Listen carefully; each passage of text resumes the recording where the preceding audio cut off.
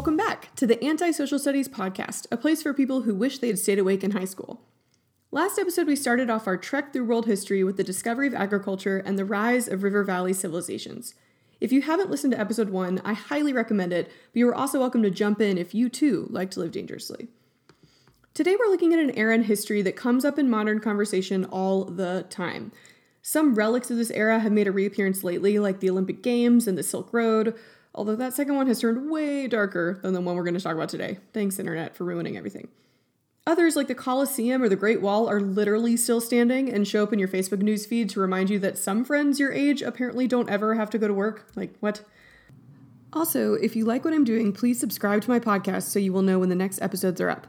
And if you really like what I'm doing, then go to iTunes or wherever you get your podcasts and give me a review. Thank you so much in advance. All right, enough business. Let's get to history.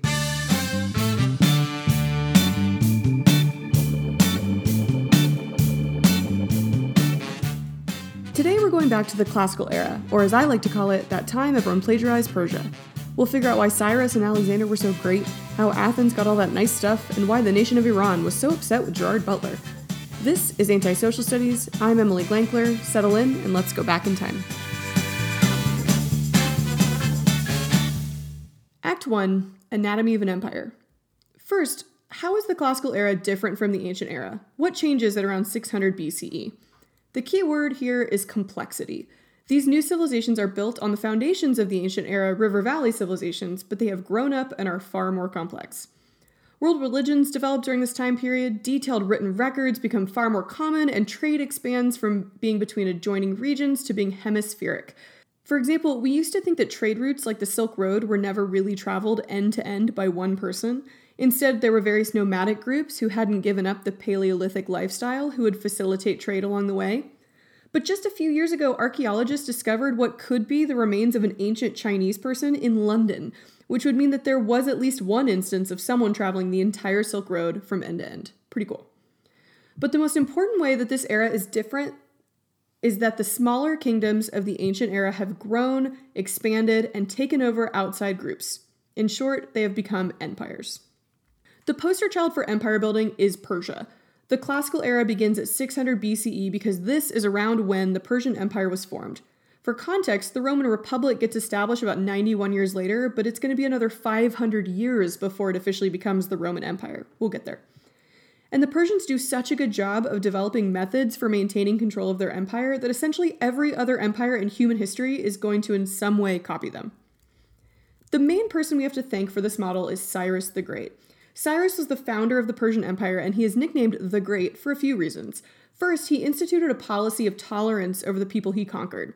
He allowed them to maintain their local identities, religion, culture, governing structure, as long as they paid tribute or taxes to him, and as long as their leaders acknowledged him as the King of Kings, or Shahanshah. If you know anything about modern Iran, this is where the term Shah, or king, comes from. Another reason why he got to be the Great is because of what he did for the Jews. Judaism was established back in the ancient era. Remember the first city of Ur where Abraham lived? According to religious literature, they had ruled themselves at one point but had been cast out by various Mesopotamian city-states who were expanding and conquering surrounding areas. The most famous instance of this is called the Babylonian exile. However, when Cyrus conquered the area known generally as Mesopotamia, he freed the Jews in Babylon, earning him the title Messiah. He's the only non-Jewish person to be called that in the Hebrew scriptures. He even gave the Jews money and support to return home and build the Temple of Jerusalem. Pretty great, huh? Cyrus was succeeded by his son, who wasn't that great, and then by a guy named Darius. It's spelled like Darius Rucker from Hootie and the Blowfish, FYI. I refuse to accept Darius Rucker as a solo country artist. While Cyrus was famous for creating the empire, Darius did the work of establishing systems that would unite it, both culturally and physically. So let's look at what Cyrus and Darius did in Persia, and also some other civilizations who have lovingly plagiarized their model. Like I mentioned before, the Persians established a principle of social tolerance. Citizens were all awarded equal rights as long as they paid taxes, which was incredibly forward-thinking for the time. Remember, we're talking about 2,600 years ago. Tolerance was an important strategy for gaining support, and it worked so well that revolts were very rare in the empire. Politically, the Persians realized that the key to maintaining control over such a vast landmass, at their height under Darius, they ruled from Libya to Pakistan. This was to delegate. They divided up the empire into administrative provinces called satrapies that were ruled by satraps, or governors. Joke break. What did Admiral Akbar say when he met the Persian governor? It's satrap. Come on, that was a good one. This model will be copied forever because it makes so much sense. In the Roman Empire, it's going to be governors and provinces. The Spanish are going to set up viceroys to rule viceroyalties in the New World. The United States does this with its federalist system. Governors are responsible for what's going on in their state. Everyone just calls it something different and claims they came up with it. Delegation is an effective way to maintain your empire, as long as you can keep an eye on your satraps so that they don't get any ideas. Since the Persian Empire was so massive, they had to modify their natural environment to create physical unity. The best example of this is called the Royal Road. This road and its offshoots created a web across the empire, and it served many different purposes. Optimistically, people could travel and trade across the empire more easily, taxes could be collected much more efficiently, but also the leader of Persia could send out a military quickly, or more commonly, his spies. Since he didn't have the power to read everyone's emails yet, Darius set up a really efficient postal service to improve communication, but also to send out people known as the king's ears, who could report back if people in a province were growing restless or a satrap was becoming too powerful. The Persians extended their tolerance to religion too. Conquered people were allowed to keep their beliefs, but many chose to convert to the Persian religion, awesomely named Zoroastrianism. It was an incredibly attractive religion for a few reasons. 1. It was the official religion of Persia, and it's typically beneficial to be the same religion as your ruler. 2. It introduced new ideas like free will and heaven and hell. Remember, most of the people conquered by the Persians were Mesopotamians before. Remember that their religious outlook was incredibly dark. There was no good option after you died. You just died and ended up in a gloomy, dusty afterlife. So Zoroastrianism would have seemed like a much more enticing alternative to a lot of people. Also, the main god of their religion was named Ahura Mazda, and he was seen as this loving father figure who had no evil in him. Side note, the car company Mazda took their name from the Zoroastrian god. Why, you ask? I have no idea. 3. Even though Zoroastrianism had one main god, they explained that the worship of all other deities could eventually flow to Ahura Mazda, so local people could retain a lot of their religious practices and get all the benefits of this new religion. One thing to notice, the Persian religion is structurally almost identical to the way the empire was set up. So they had tolerance toward local customs, the continuity of being able to keep their local rulers, but ultimately everyone was underneath one father figure god or king of kings. So this similarity made it even easier to maintain control because their religious beliefs and structure backed up the political situation. As a counterexample, when Christianity comes along preaching equality under one god, the Romans are not going to like it. It goes against their extreme socio-political hierarchy and their worship of a pantheon of many gods, but you know this, you've seen Jesus Christ Superstar. The last thing the Persians did was a game changer, and it was to invent a standard coin that could be used all across the empire. The Persian daric was gold, and it typically had the image of the king on it, just in case you forgot who was in charge. Power over currency was so important to maintaining imperial control that when provincial leaders started minting their own coins, Darius had them put to death. Tolerance only goes so far. The Persians were basically crushing it until they went a step too far. They conquered an area known as Ionia on the coast of modern-day Turkey, and there lived a settlement of people who refused to submit to Persian rule. You see, they also came from an advanced and complex culture, and even though they were an isolated colony, they remained loyal to their homeland. And these people were the Greeks.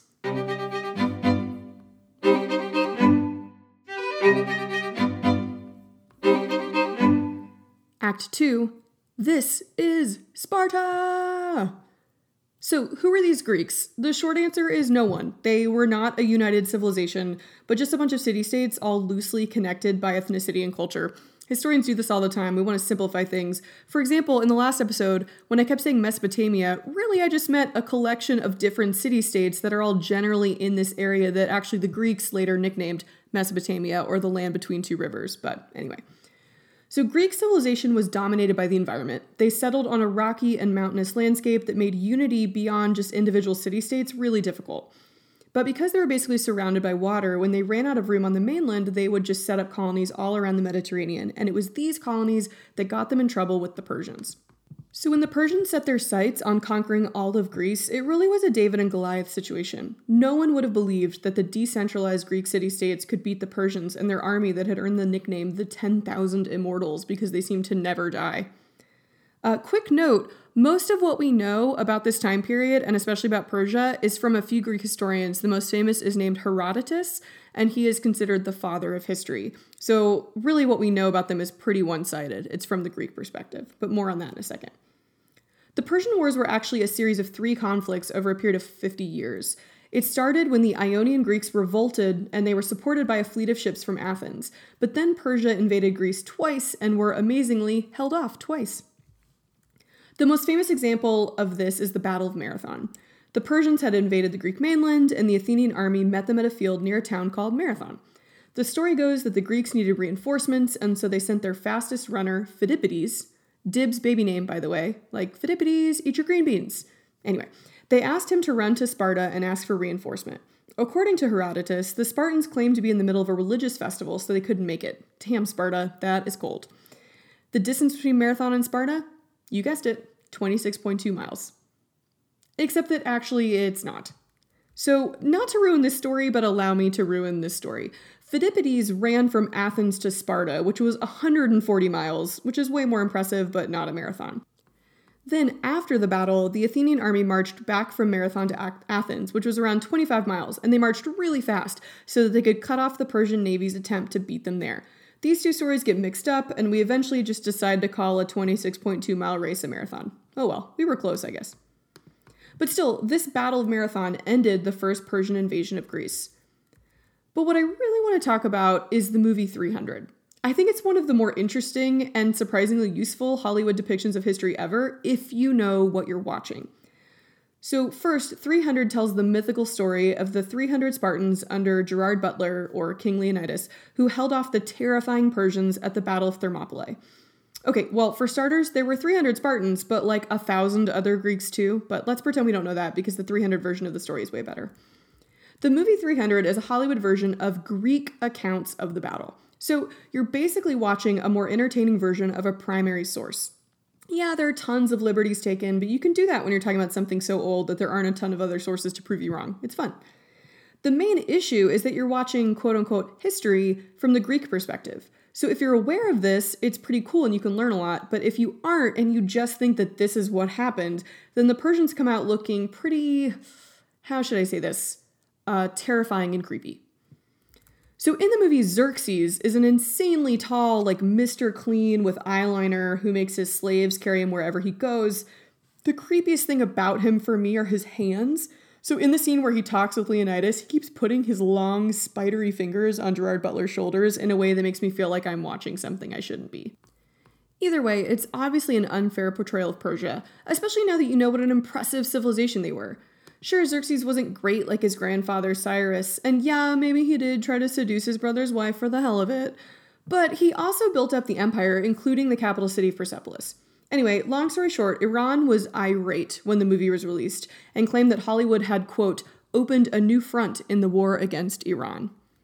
But back to history, beating the Persians ushered in the height of the golden age of Greece. This is what you're probably picturing in your head anytime you hear the word Greece. Togas, columns, Socrates, all that good stuff. During the Persian Wars, the city-states had created this thing called the Delian League, which is basically a Greek NATO to unite and defend against the invasions. The center of this league and its treasury was supposed to be the city of Delos, but a guy named Pericles had different plans.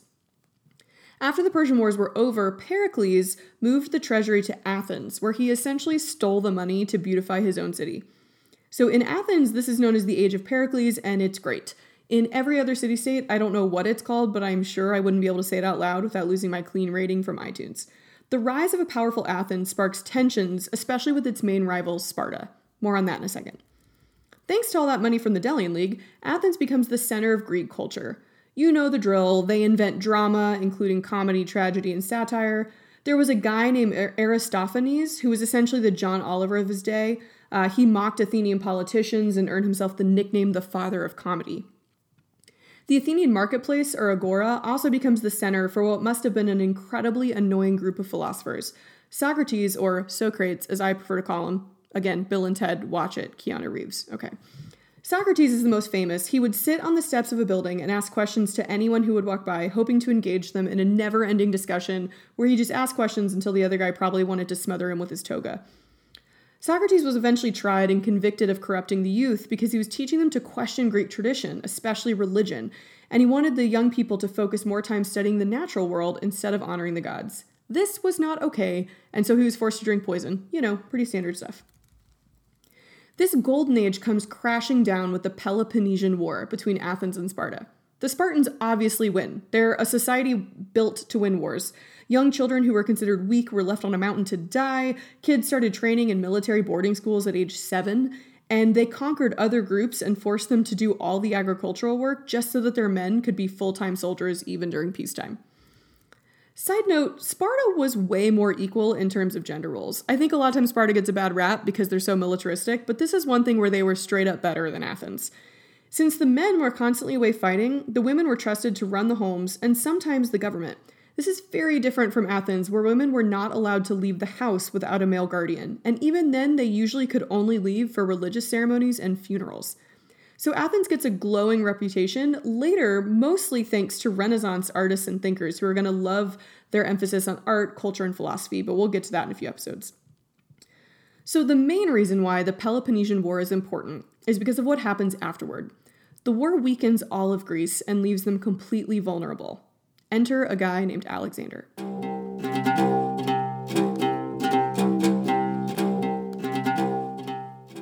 Act 3. Alexander the Great. Alexander the Great was from a place called Macedonia just north of Greece. They were a military society, kind of like Sparta, and they had just successfully conquered Greece, weak from the Peloponnesian War. But Alexander's dad, Philip, still wanted to make sure he learned culture in addition to military strategy, so he did what any rich parent does, he hires a tutor. But he doesn't hire just any tutor, he hires freaking Aristotle to tutor his son. This instills in Alexander a deep love for Greek culture. It's really thanks to Alexander, a non-Greek, that Greek culture gets preserved and spread all around the regions that he's going to go conquer. Having one of the most famous philosophers of all time as his personal tutor also gives Alexander a pretty intense superiority complex. After his dad Philip dies mysteriously, some think Alexander plotted his assassination to take over. Alexander becomes the leader of Macedonia and Greece, and he is super young. He's going to do all of this that I'm about to talk about, in his 20s. He looks across the sea at Persia, this powerful, long-standing civilization, and thinks, yeah, I can conquer that. And the annoying thing is that he does.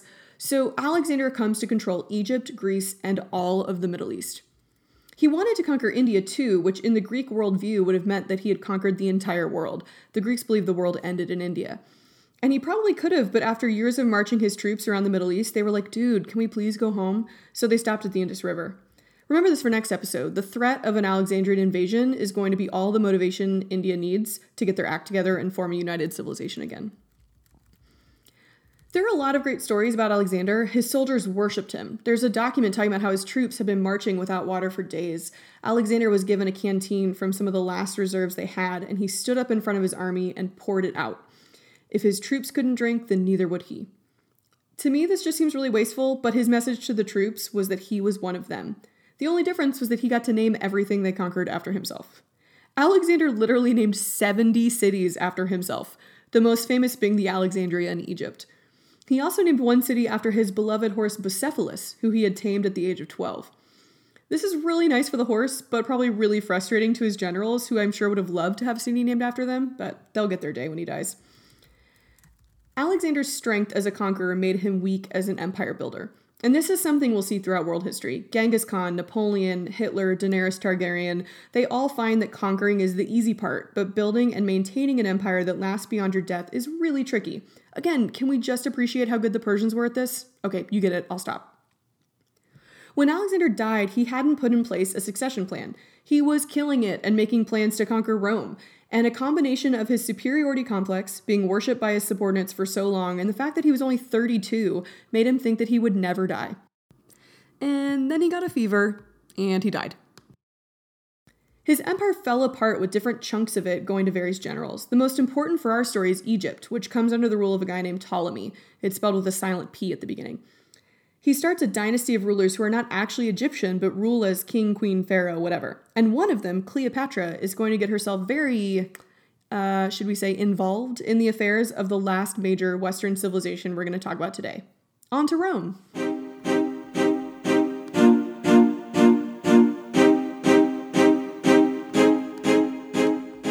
Act 4, all roads lead to Rome. Okay. There are a lot of Rome fans out there who are going to be upset by how many crazy important things I skip, Every year, I have run ins with my Latin students who are scandalized that I don't think it's particularly important that we understand the inner workings of the Senate and patron client relations. For that story, check out my post at antisocialstudies.org. For today, I'm going to focus on the few people and events in Roman history that you've probably heard of and thought, damn, I really should know more about Julius Caesar than just his pizza and salad empire. First, there are some great legends about how Rome was populated. Originally, there were people living there called the Etruscans, and they were ruled by a king. At some point, other people show up and eventually overthrow the monarchy and set up a republic. The typical myth says that the city was founded by the brothers Romulus and Remus, who were raised by a she-wolf, which is the myth I prefer just based on the mental image alone. But there's also a really cool theory that maybe those people who showed up were actually the remnants of the Trojans, who had been forced out of their city after the war with Greece.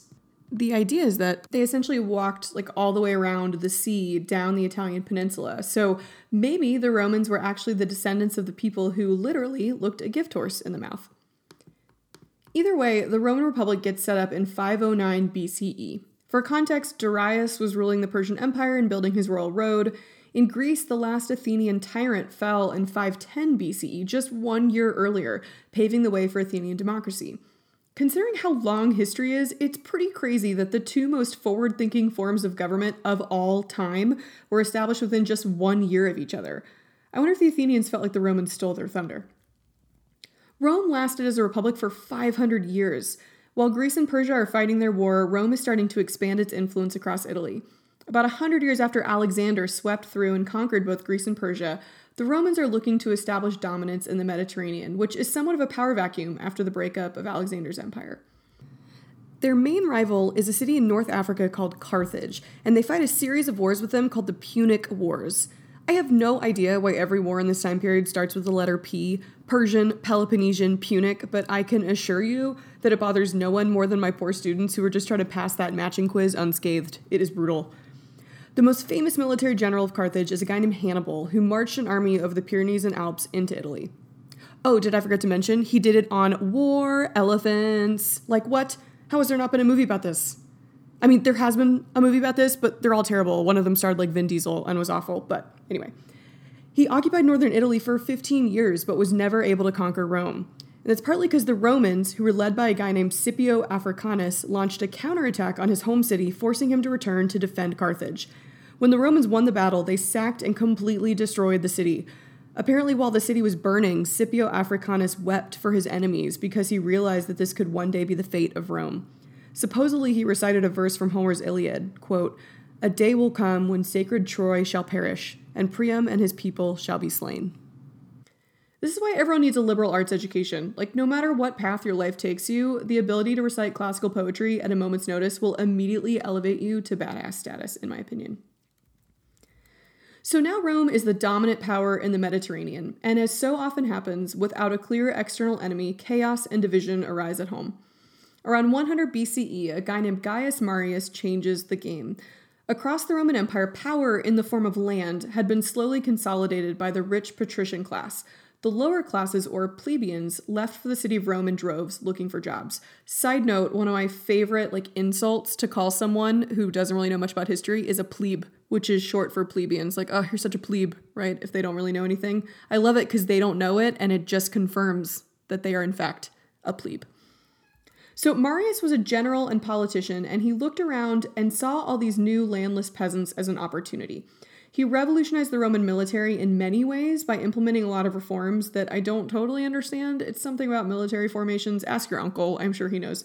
But the thing he did that I do understand is that he started collecting these landless peasants off the streets of Rome and giving them a job as soldiers. He offered to pay them in land after they had served Rome. This was new, and it's going to set off a few different chains of events.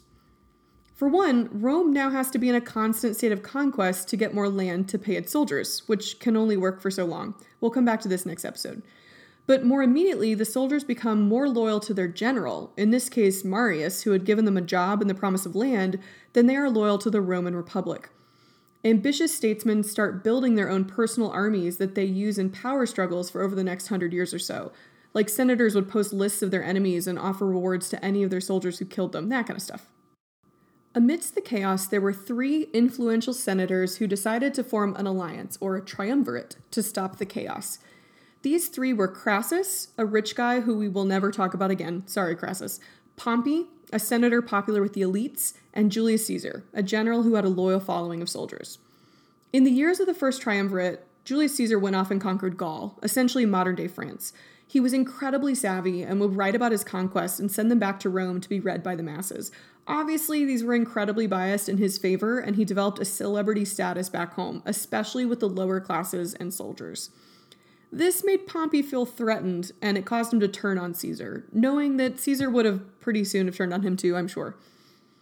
So civil war between Caesar and Pompey ensues, and Caesar famously takes his troops across the Rubicon River into northern Italy. You were never supposed to march your troops into the city of Rome, which is why Caesar crossing the Rubicon was a decisive act that could not be taken back. Caesar wins the fight, and Pompey flees to Egypt. Pompey had hoped to be protected by this boy king Ptolemy VIII, whom he had helped earlier. Ptolemy, however, was afraid of the wrath of Caesar, and so he had Pompey assassinated. While pursuing Pompey, Caesar ended up in Alexandria, Egypt, one of Alexander's cities, where he accidentally burned down the famous library that had been built by Alexander's general. Oops. Ptolemy was also in the middle of a civil war with his sister/queen, Cleopatra. She ended up allying with Caesar, in more ways than one, if you know what I mean, and they defeated her brother, and she became the sole ruler of Egypt. Besides her son, Caesarion, named after his father, wink wink, who ruled for a few years, Cleopatra was the last ruler of the dynasty begun by Alexander's general Ptolemy, like hundreds of years ago. Cleopatra tried to have her son recognized as Caesar's heir when he died, and thus heir to his power in Rome, but that failed, and Egypt was conquered by Caesar's nephew, Octavian. Talk about family drama. After he beats Pompey, Caesar returned to Rome and had himself named dictator for life. This apparently didn't go over well with some of the senators who decided, just like Gretchen Wieners and Mean Girls, that we should totally just stab Caesar. So they did 23 times. But even though Caesar is dead, there's still a lot of people left who are loyal to him. Chaos erupts across Rome as Caesar's allies root out and murder his killers, and another group of three rises and forms a second triumvirate. This is an example of history almost literally repeating itself. Pay attention. The second triumvirate is made up of some rich guy who we won't talk about, Mark Antony, not to be confused with J-Lo's baby daddy Mark Anthony, and Caesar's nephew Octavian. They unite and restore order after the assassination, but each eventually want power for himself. Just like the first time, a second civil war ensues between Mark Antony and Octavian. Copy and paste the first triumvirate's fate. Mark Antony flees to Egypt to be protected by Cleopatra. They also created a alliance, but they were ultimately defeated by Octavian's military. Cue joint suicide, you know the story, it's Romeo and Juliet. I prefer to picture the Claire Danes, Leonardo DiCaprio one, but I'll leave that decision up to you. So after Mark Antony and Cleopatra are out of the picture, Octavian is left as Caesar's heir and the sole ruler of Rome. And this is the moment that Rome stops being a republic and becomes an empire. I don't know why I did that. It just kind of felt like we needed something for emphasis, don't you think? Rome had been conquering other land for a while already, so technically they were already an empire, but it's not until they are ruled by an emperor that we officially call them an empire. And this happens when Octavian changes his name to Augustus, or the revered one. It's a little on the nose, right? He's named Princeps, or first citizen of Rome, and he rules over the Senate. So whereas in the Republic the Senate was the most important governing body, now it's the emperor. In hindsight, we know that this is the moment that the Republic dies. But the people living in Rome at the time, especially the senators even, probably didn't know that. Augustus was really smart, and he let the Senate retain a lot of its power, just under his guidance. It's not until Augustus died and named his own heir that people probably looked around and went, oh, so we're doing that now? All right.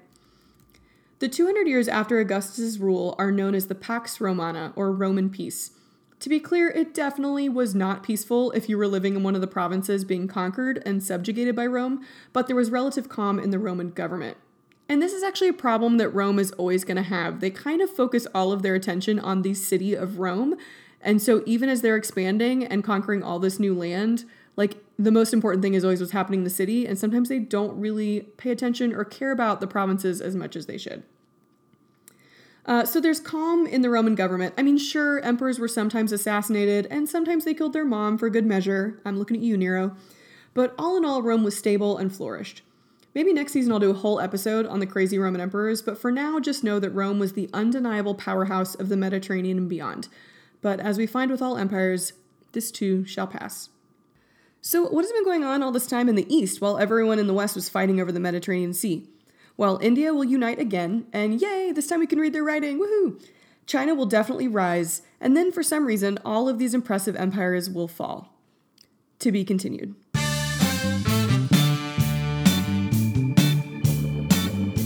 For notes, pictures about some of the things I mentioned, links to sources, and other fun stuff, check out the podcast appendix page at www.antisocialstudies.org. Join me next time on Antisocial Studies as we explore the classical era in the East, or as I call it, they built a great wall and made the Huns pay for it. And don't forget that if you like what I'm doing, please subscribe to my podcast so you will know when the next episodes are up. And if you really like what I'm doing, then go to iTunes or wherever you get your podcasts and give me a review. Thanks.